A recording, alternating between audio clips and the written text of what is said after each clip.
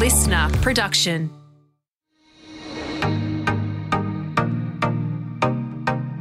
Hi, I'm Helen McCabe, the founder of Future Women, a club to connect, learn and lead. In this series, we bring you some of the most thought-provoking speakers from our live events. It's not enough to be good at your job. So how do you get noticed and rewarded and be the best person you can be? Megan Houghton, Executive General Manager, Energy Solutions, gives the most practical advice of the series. I certainly learnt a lot. Here's Megan. Okay, what I wanted to talk to you about today was using influence to position for yourself, for your own gain, as well as to drive outcomes for your business as well. It's very difficult now to lead through a compliance lens. You need to create a commitment lens. I know that's a bit of a Captain Obvious statement, but I wanted to share when it became really Captain Obvious to me. This is a really quick overview of my sort of last 20 years. And when I was a director at PwC and you had to win fees and create billable hours, you really had to influence. And I don't think I gave it a lot of thought. I think I was doing things a bit naturally. I was copying people around me, etc. And then I moved into some leadership roles, into CEO or Director General, where I had a lot more authority and, I started to actually enjoy some of that authority because it's a lot easier than influencing sometimes. But 2 years ago, I left the government and I went to work for ERM Power, which is an ASX-listed company. And in an EGM role and a completely different culture and environment, I really had to start to influence again. So not just the CEO, not just the board, not just my peers, but my team as well. And the business had been built with some acquisitions. So I had founders and small business owners in that group who, were feeling pretty good about themselves because they'd just sold their businesses for a lot of money. And if anyone has tried to manage entrepreneurs, it's not always easy. Worth it, but not always easy. So what I've learnt over the last 20 years is that positioning to influence really has 4 key elements that you have to nail. And there has been a lot of discussion today about brand, about networking, about communication, and I want to touch on those. So building a brand, you have to build your club. And it's not just a network, it has to be a club. You need to be able to communicate with cut-through, and I want to give you some tips on that as to what I've learnt over 20 years that is now proving invaluable to me, and then understanding your worth. So let's start with building your brand, which must be done deliberately. So just to encapsulate those first 4 points, and we talked about brand before and the importance of a personal brand. If you can think of 3 circles that intersect into a Venn diagram. One circle, you actually articulate the values that are really important to you. So integrity, achievement, making sure you deliver. The other circle, you write down your strengths and your skills. Am I an operational person? Do I love attention to detail? Does that actually drive me crazy? And I am really strong in the strategy space. Am I good at building businesses? Am I good at leading transformations? And then in the third circle, you write down your motivation. And I guess if you take Tammy's lead, that's the why. It's not always for purpose, though. I think that a lot of people at different stages in their career, their motivation is making money, and that is okay. It may not lead to the greatest satisfaction after a while, but it's okay if that's what's in your circle. So where those 3 circles overlap is really where you are super strong and you will authentically make a really good difference. So if you can do that exercise and write on a bit of paper, that's where you can actually start to think, well, maybe that's what brand I should be pushing forward.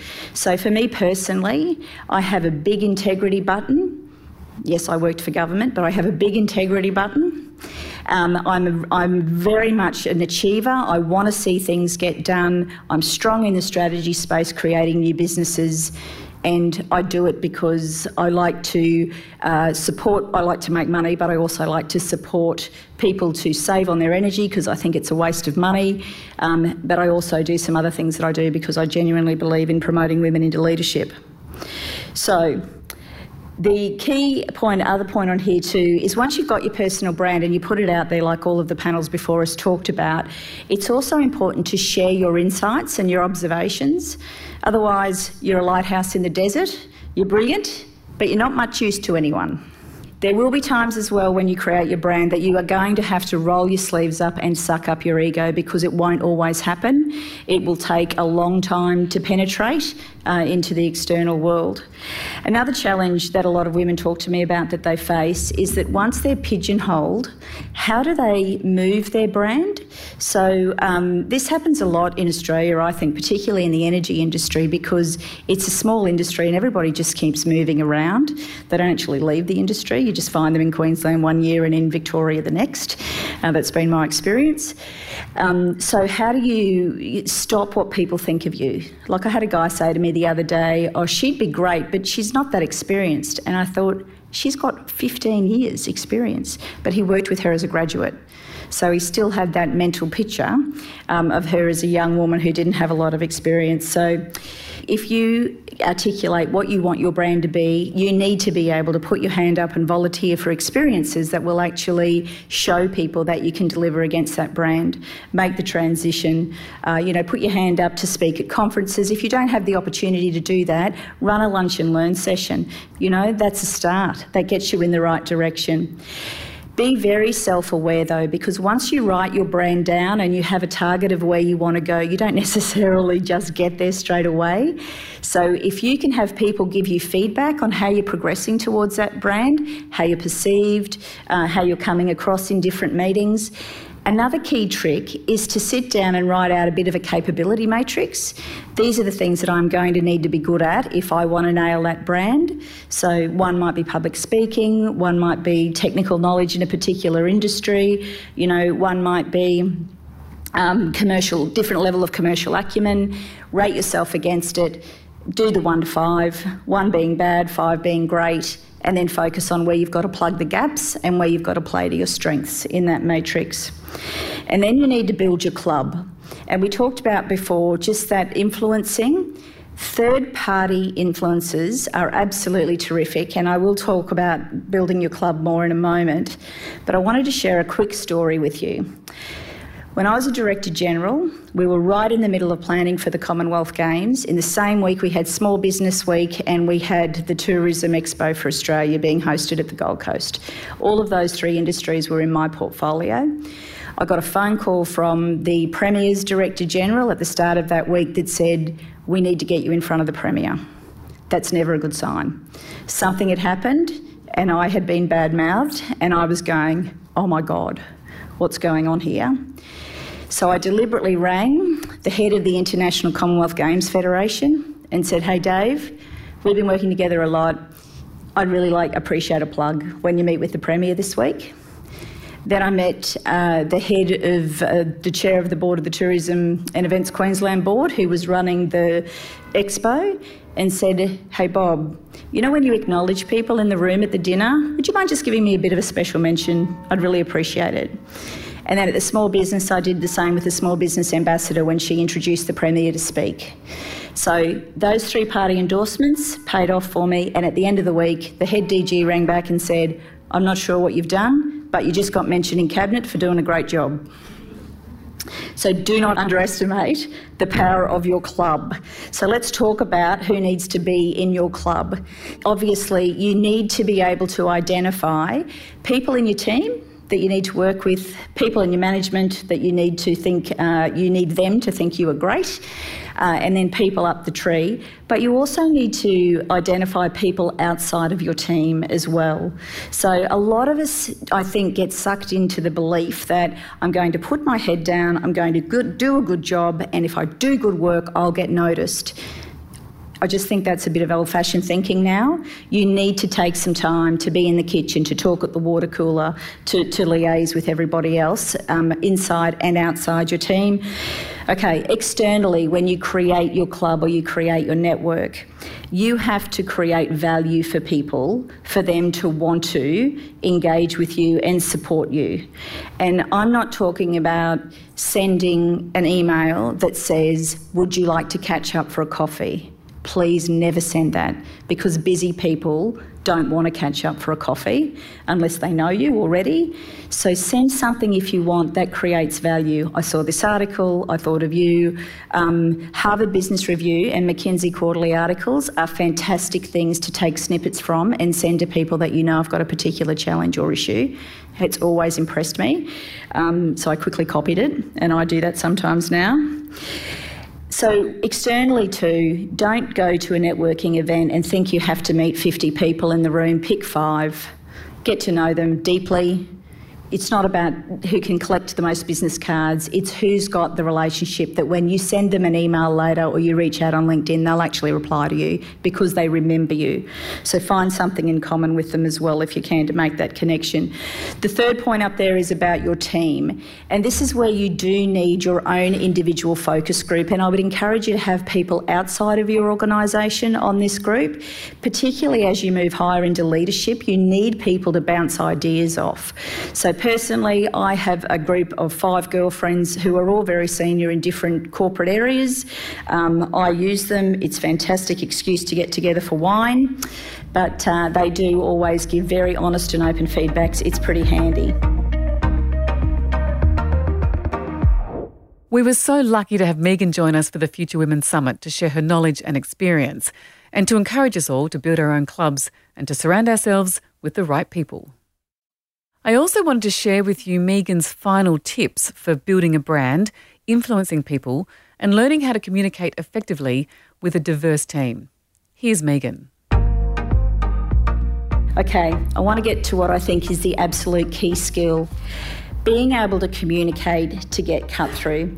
So when you, as well as when you externally network with someone and they need to feel like they're getting value from you, that's also when you'll get somebody to really engage in listening with you, is when they feel they're getting some value. And you only get value when you nail the what in a message as well as the how in the message. If you don't have one of those two elements, you're wasting your breath.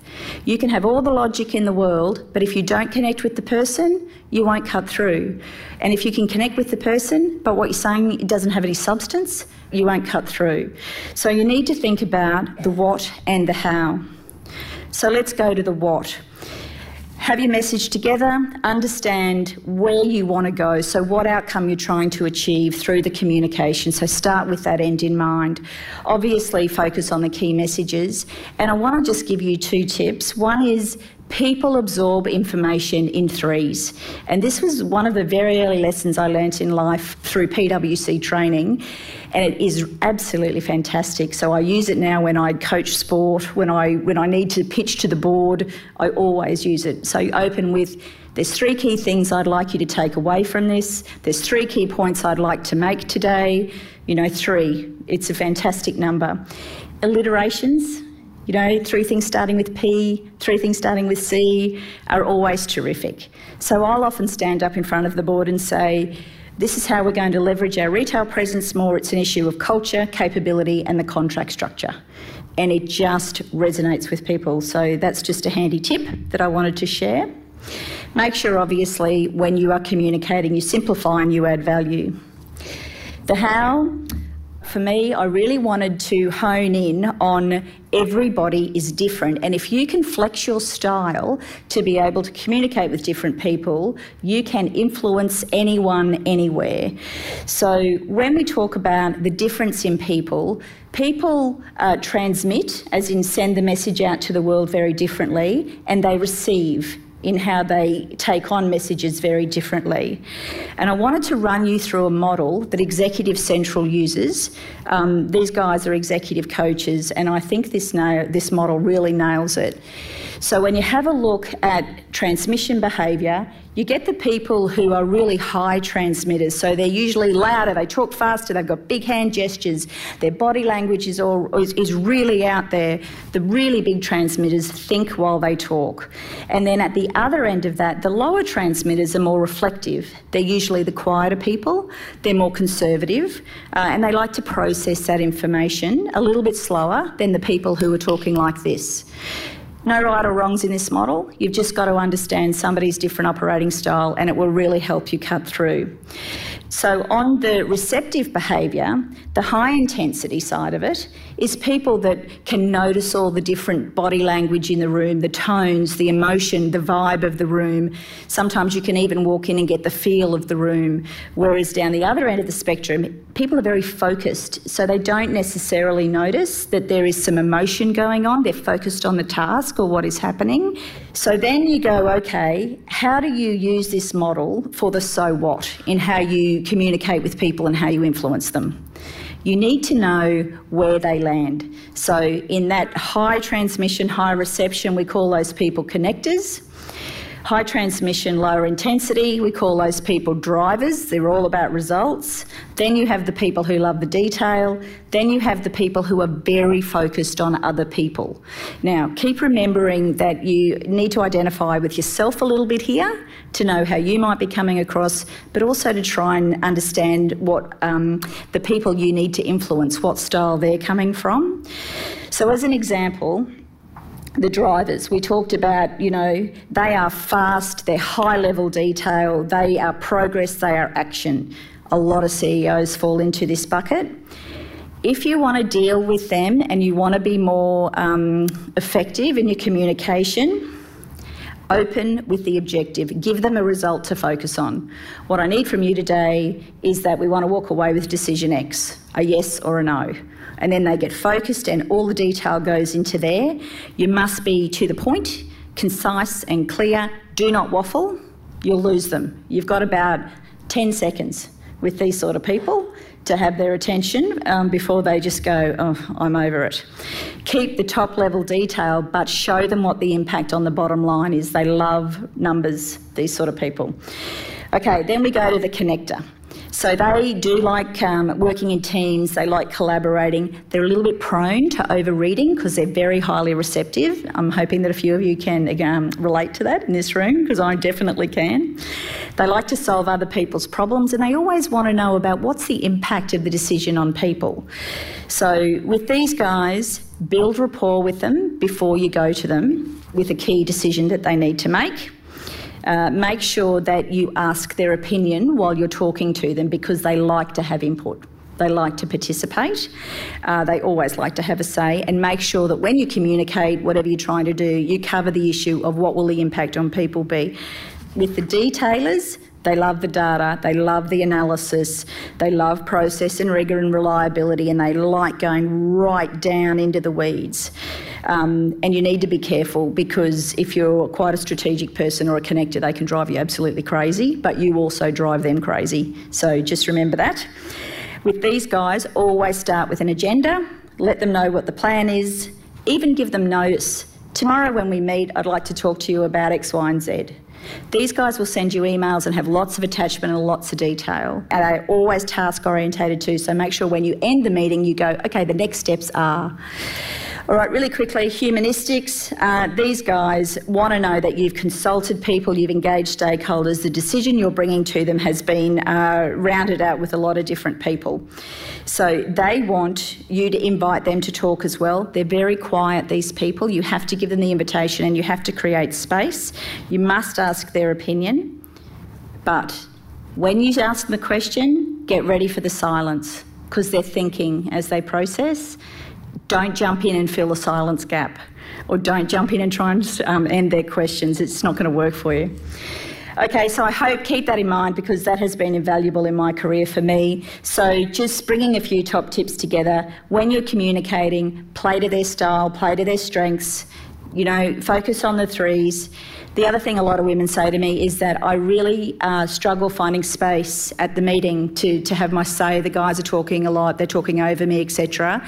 And I learned a really valuable tip about 5 years ago, where I lean back in my chair and I open my arms, which catches their peripheral vision, and then that actually creates a space, and I lean forward and I speak.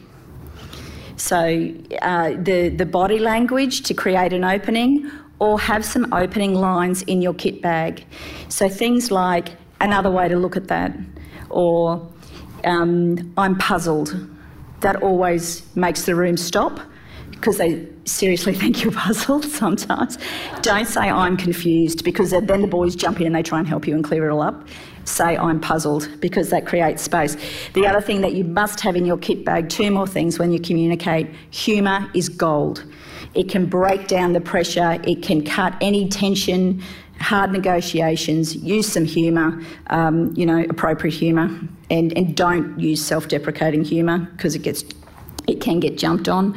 Use a bit of humour and break it down. The other thing is make sure that you are comfortable having courageous conversations, because you need those as a leader, and too many people don't address the elephant in the room.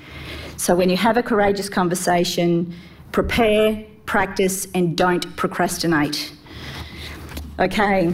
Understand the value that you create, which will give you confidence to position to influence as well. So occasionally stop and actually write down what you've achieved in the last quarter or what you've achieved in the last month, because it'll give you opportunities to be able to slip it into a conversation occasionally without looking like you're self-promoting too badly, or it'll just give you the confidence to realise that you're doing a terrific job. Understanding the market you operate in, how your role is actually creating value for the organisation, also gives you confidence. And then from a positioning of your own perspective, benchmark yourself against what other people are earning. Don't go for 5 years and not be aware of what your financial value is in the market. So if you're a listed company, you can do that by looking at annual reports. Obviously, if it's a private company, you're going to have to go on networking events like this, ask some subtle questions. And make sure that you know recruiters in your field, because they're a great source of what the market's doing and what it's earning as well. So in summary, build a brand, build a club. Communicate to cut through, understand your worth, and make sure that you reach out and continuously develop and invest in yourself as well. And I just wanted to mention Chief Executive Women is a group that I am a part of, and it has some amazing scholarships available for women who can go to Harvard, can go to INSEAD, can do some small, shorter courses, and not enough women apply for them. So please go onto their website and have a look. Their scholarships, so you can go to some of these fantastic universities fully financially supported. And Glass Ladder is just, it's an online platform that a group of women and I are creating. It will be launched in May. And it is about women sharing very authentically their advice to help middle-level management women navigate that corporate ladder a little easier. So I hope that you can use some of those tips and you get to influence, and it pays off for you.